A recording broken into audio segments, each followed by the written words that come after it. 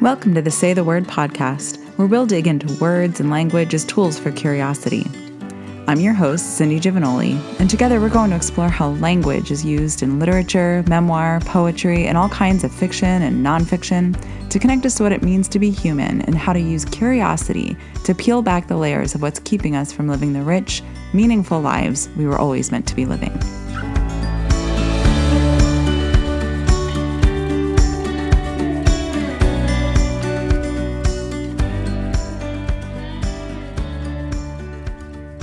Hello and welcome back. This is the final episode for season 1 of the Say the Word podcast, and I just want to say thank you for being here and for being a part of this. When I decided to launch a few months ago, I wasn't sure how this podcast would be received. I mean, it doesn't fit very neatly into any podcast genre that I've ever heard of. But your feedback has been so meaningful and motivating, and having so many of you reach out with quotes to share and suggestions for future episodes has just made this more fun than I can possibly convey. Now, season 2 will begin on Saturday, July 3rd, so make sure you're subscribed so you won't miss it. Now, I want to jump right into today's selection. We are talking about a passage from Renee Watson's young adult novel, Love is a Revolution. You guys, I love this novel for so many reasons. First, the 17-year-old protagonist is a plus-sized Black girl who actively cultivates finding herself beautiful. She is happy in her own skin and in her own body, and that is a message that I cannot get too much of. There are strong friendships portrayed between teenage girls rather than the popular narrative of cattiness and competition, even while exploring how those relationships can shift and change and go through periods of feeling complicated. The love story in this novel is so multifaceted. There is romantic love, sure, but also the love between friends, the love between family, the love of planet and culture and values, and ultimately love of self. Watson weaves these threads together in a deeply relatable story that is at different times funny and gut-wrenching and inspiring. Seriously, I sat down with this 300-page book and ripped through it in just a few short hours. So let's dive into this passage. Here we go from Renee Watson's novel, Love is a Revolution.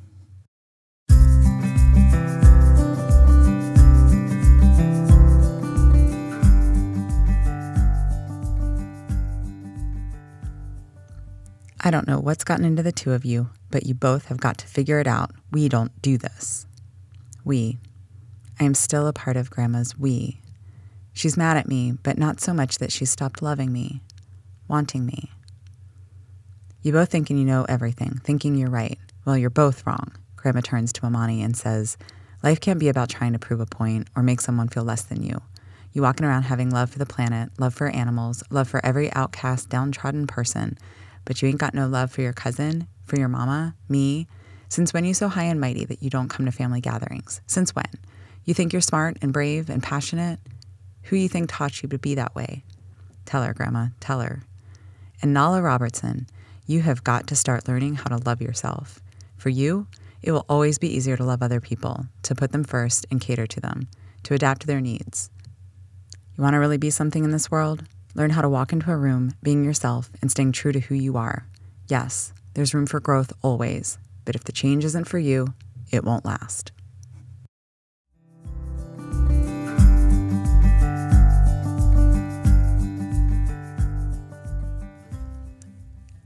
Okay, so Nala's first thoughts here, where she says, I'm still a part of Grandma's we. She's mad at me, but not so much that she's stopped loving me, wanting me.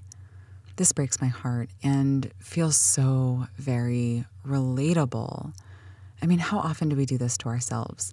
How many times over the course of our lives have we made a mistake or the wrong choice and wondered if we just cost ourselves the love of someone dear to us? Wondered if this was what might render us unlovable. Back in episode 6, we talked about the difference between guilt and shame, and I referenced Brené Brown's extensive work in this area.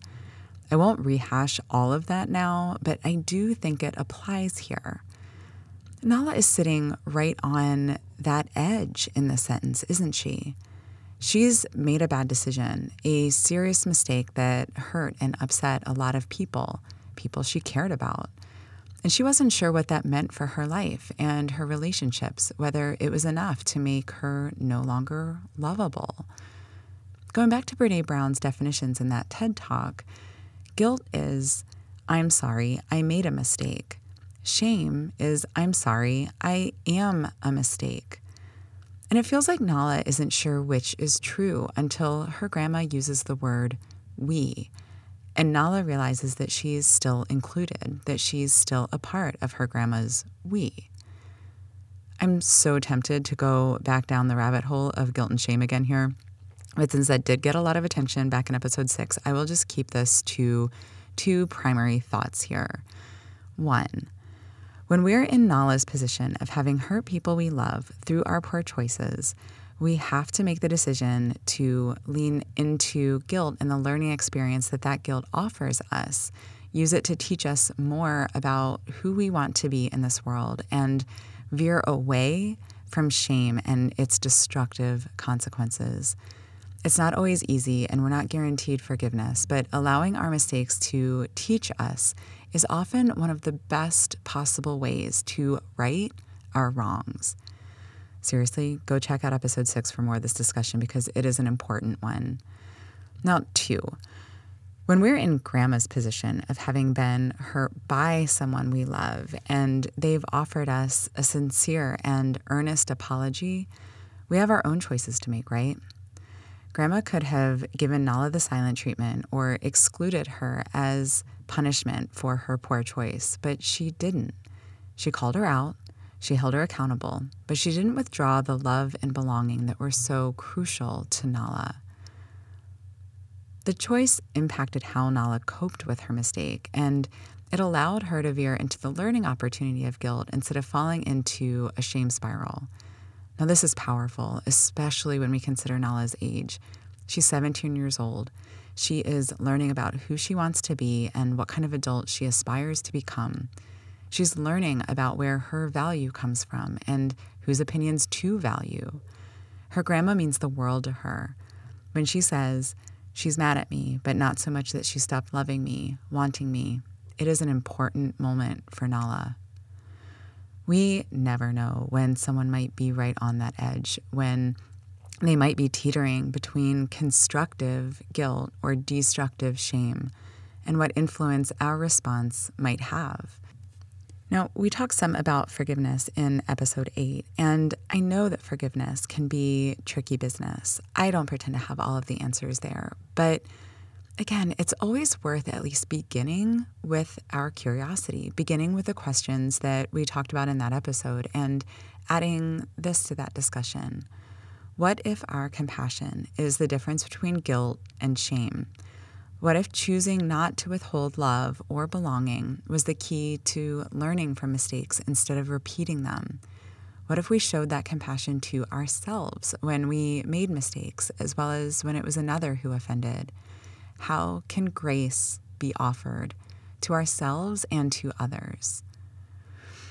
Now, Grandma turns to Amani next. Nala refers to Amani throughout the book as her cousin, sister, friend, one long hyphenated word that encapsulates their relationship. Amani is 6 months older than Nala and is a very motivated activist. And here, Grandma calls her out a little too. She says to Amani, "You have love for the planet, love for animals, love for every outcast, downtrodden person, but no love for your cousin, for your mama, for me? I love this so much." There's an argument to be made, right? That it is much easier to love in the abstract, to love humanity or the planet or the animals, than it is to love the actual flawed and fallible humans right in front of us. Not only is it less complicated much of the time, but there's far more social currency in it. We are applauded for our efforts, for the protests and the recycling campaigns or the rescue operations. And we can wear those efforts like badges of belonging among like-minded folks. We can sit back into our own righteousness, and it can serve as an amazing cover for our own vulnerabilities or what we think of as our own imperfections, as well as a sort of get out of jail free card for not attending to what or who is right in front of us. Part of knowing someone well, whether it's family or friends, is that we also get a front row seat to what we may consider their flaws. Some of our most problematic coping mechanisms pop up with the people we're closest to, right? And part of sharing our lives with people, really sharing our day-to-day, is that inevitably our own rough edges rub up against their rough edges, and eventually someone gets hurt. Eventually everyone gets hurt, really, right? Hurting one another is sort of part and parcel of every relationship that matters to us. And it really opens us up to each other's vulnerabilities and old stories and baggage. That idea is really, it's a rabbit warren that I should probably save for its very own episode. But I want to come back to Grandma's comment to Amani here. Now, I'm reminded again of something that the writer and activist Glennon Doyle wrote in her book Untamed. I know I've mentioned her in other episodes, but in the book she says, "I love humanity, but actual human beings are tricky for me. I love people, but not in person." Now, she was being tongue-in-cheek about being an introvert there, but I just can't help but think she and Nala's grandma might nod knowingly at one another if they were in the same room here. Amani and her friends had, to some extent, weaponized their activism. She had used it to make Nala feel small or ignorant or, as Grandma pointed out, less than. Now, this isn't an either-or scenario. This is a perfect example of a both-and scenario. Activism is absolutely crucial in making the world a safer, kinder, more just place that will continue to, exist for generations to come. And also, that work does not excuse us from paying equal attention to caring for what is right in front of us, to our own families and friends and communities. If this is a struggle, once again, leading into curiosity can be a path into this closer work, asking ourselves some questions and getting genuinely interested in the answers. How can we meet our people where they are? How can we genuinely try to understand where they're coming from? Where might we find common ground to begin from?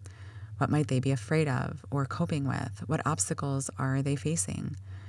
I am not suggesting that we compromise our values or that we allow unhealthy boundaries. But I don't know a single person who stays very open in the face of feeling judged or being talked at by someone they perceive as sanctimonious. It's just not very effective.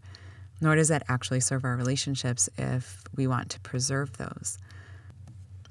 And if we find ourselves hiding behind our activism to avoid getting close or being vulnerable ourselves, if it's what we build our entire identity on, as Amani has here, or we rely on it to create a sense of belonging for ourselves, well, that's worth digging into as well. What questions might we ask from that perspective? The one that comes to mind for me first is, where is it that I believe that my value comes from? What am I getting out of this that might not be about the work itself? Now, again, to be clear, this is a both-and idea. For activism to be at its most effective, there needs to be sustainability and authenticity and compassion. These things require that we come to it from a place of genuine caring, that we don't use it as a Band-Aid for our other issues, that we don't lose sight of the trees while we're fighting for the forest. Grandma is proud of Amani. She thinks she's smart and brave and passionate. And also, she thinks she needs to bring those traits to her family relationships as well. Now, in this last section, Grandma turns to Nala and she says, "You have got to start learning how to love yourself. It will always be easier to love other people, to put them first and cater to them, to adapt to their needs. You want to really be something in this world? Learn how to walk into a room, being yourself and staying true to who you are. Yes, there's room for growth, always. But if the change isn't for you, it won't last." I have more to say about this than I have time for today, but I want to just zoom in here first on the word easier. It will always be easier to love other people, to put them first, and to adapt to their needs. And it is, right? It is easier to just be what others need or want us to be. Less conflict, less confrontation, less chance of rejection, really less work. To figure out who we are, man, that does take a lot of work. I mean, for some people, this can come more naturally. Maybe they were raised in families where they were encouraged to be themselves, or maybe they simply have a really strong inner voice. But for the vast majority of us, this simply isn't the case. Between social conditioning and experiences that influenced us early in our lives, most of us have to do some real digging to figure out what we want or who we are versus what we've been taught we're supposed to want or who we're supposed to be. Sometimes that influence is obvious, but sometimes it's subtle.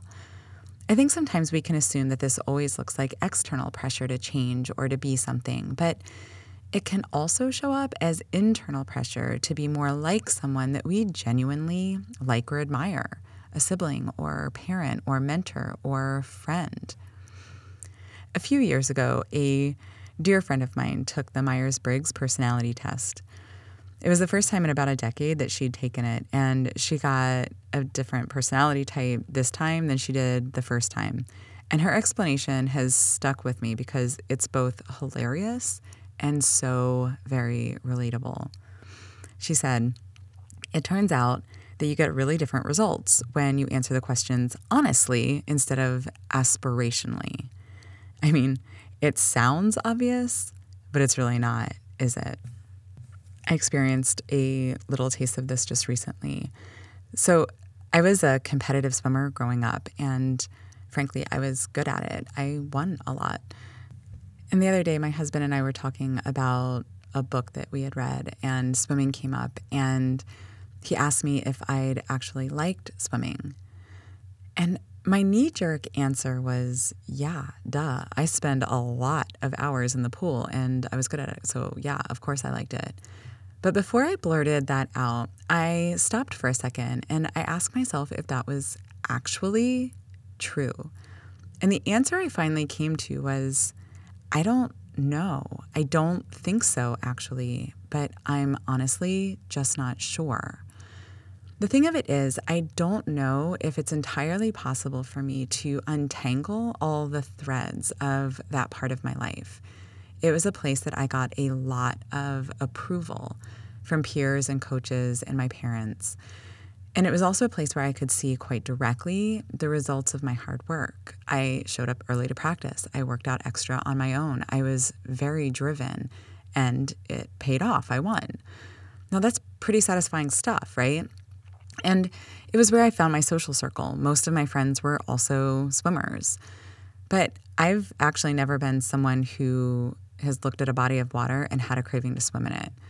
You know, like my husband has difficulty resisting at least a dip in a mountain lake. And I have a friend who once jumped off of a fishing boat 200 miles from shore into the ocean in large part because she looked at that expanse of water and swimming in it was irresistible. No and no. Not only is going for a swim rarely that appealing to me unless it's really hot out, but ocean swimming is a particular fear of mine. Just thinking about her floating in the deep blue sea totally gives me the willies. But, you know, there was always a tiny bit of dread before jumping into the water at practice. And the thing is that was easily overcome by the role swimmer had become to my identity. And I was a butterflyer, which is a beautifully rhythmic stroke. And there have been times over recent decades that I have craved that, the feel of smoothly gliding through the water with strength and rhythm. It felt good in my body. I felt good in my body in those years. So what should seem like a straightforward question, did I like swimming, feels nearly impossible for me to accurately answer for myself. It takes some digging, some pausing, and asking ourselves, well, do I really like such and such, to figure out who we are? I mean, do you guys remember that movie Runaway Bride with Julia Roberts? Do you remember the part where she realized that she doesn't actually know how she likes her eggs, right? She's just ordered them the way that every boyfriend or fiance she's ever had ordered them.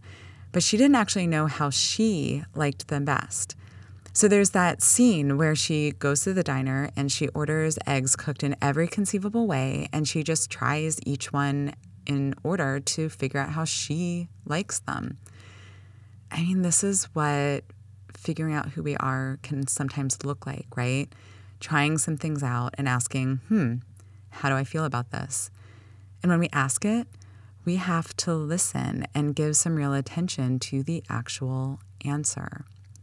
I mean, again, that can seem really straightforward, but sometimes it isn't. It can really be far easier to slide into the expectations of others, to mold our lives to adapt to what others want from us, or at least what we perceive as what they want for us. It can take real work and confronting some truths about ourselves or those we love even that are deeply uncomfortable as we do that work.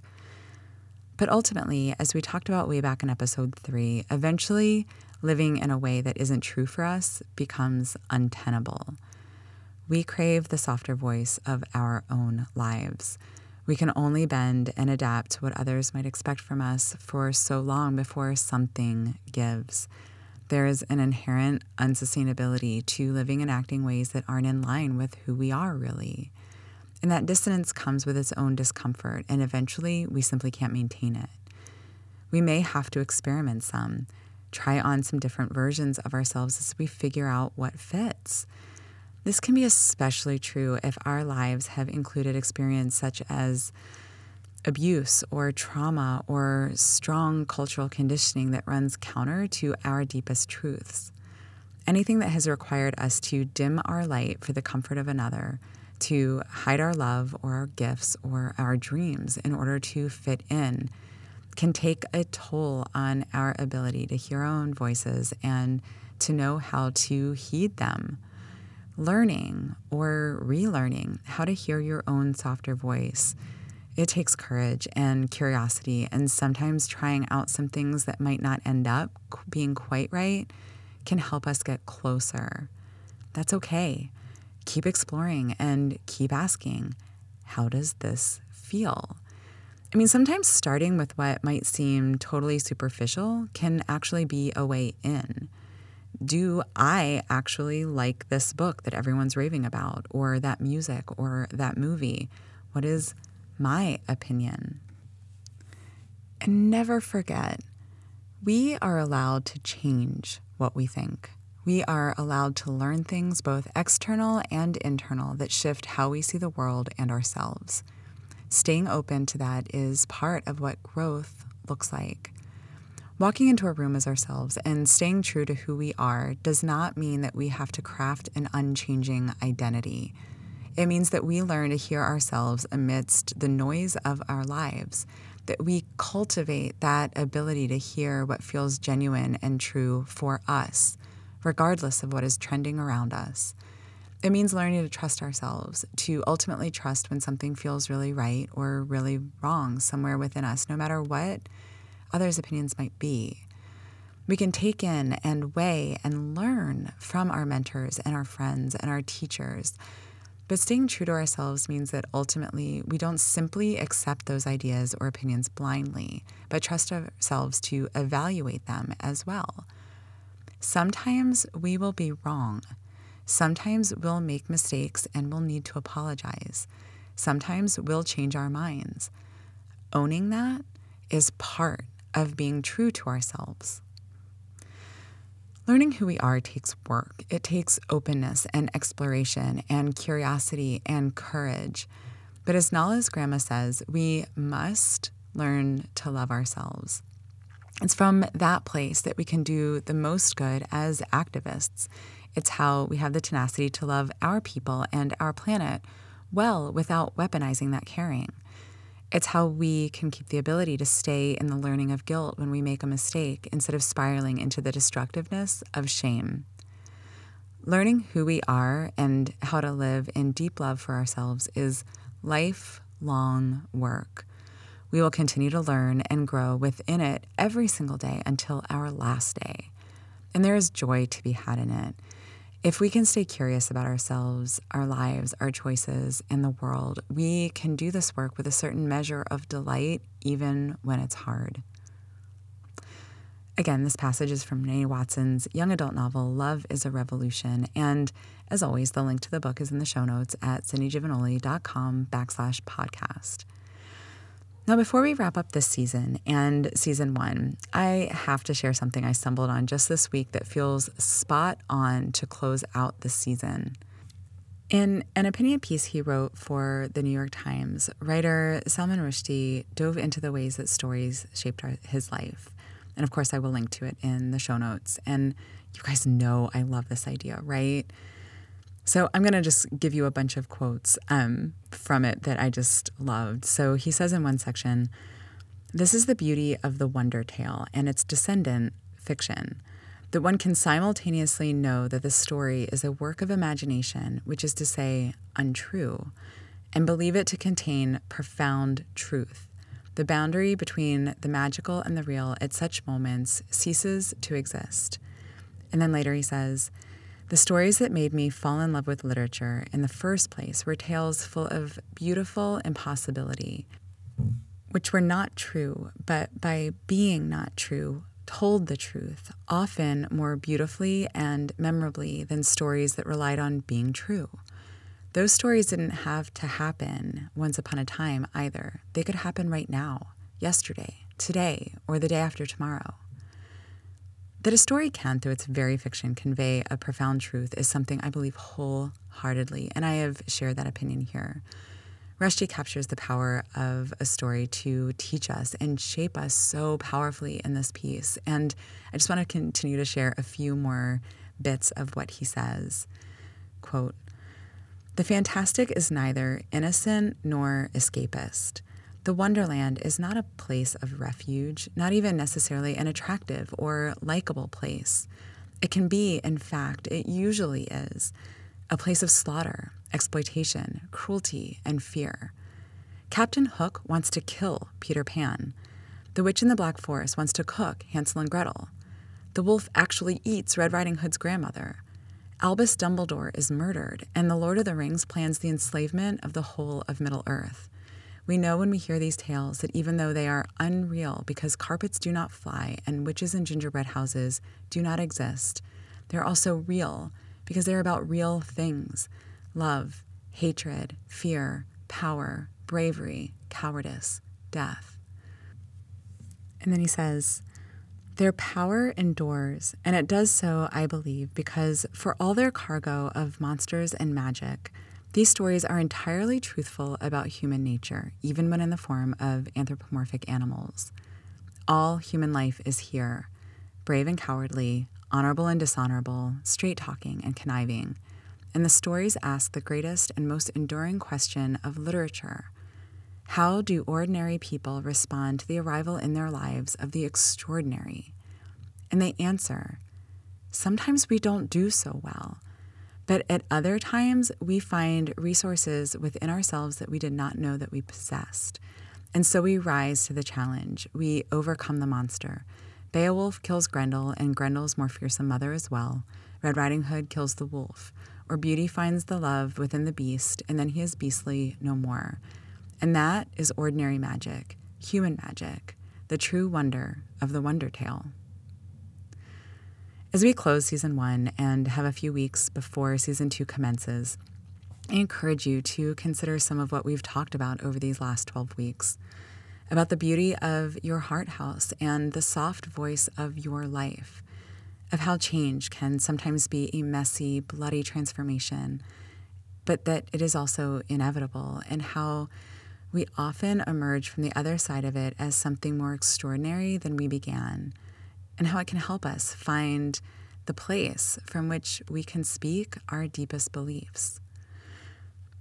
That balancing structure with freedom can allow us to grow, and that solitude can allow us to see the patterns that fuel our strength, that the language we use to come home to ourselves can often be found in the smallest things.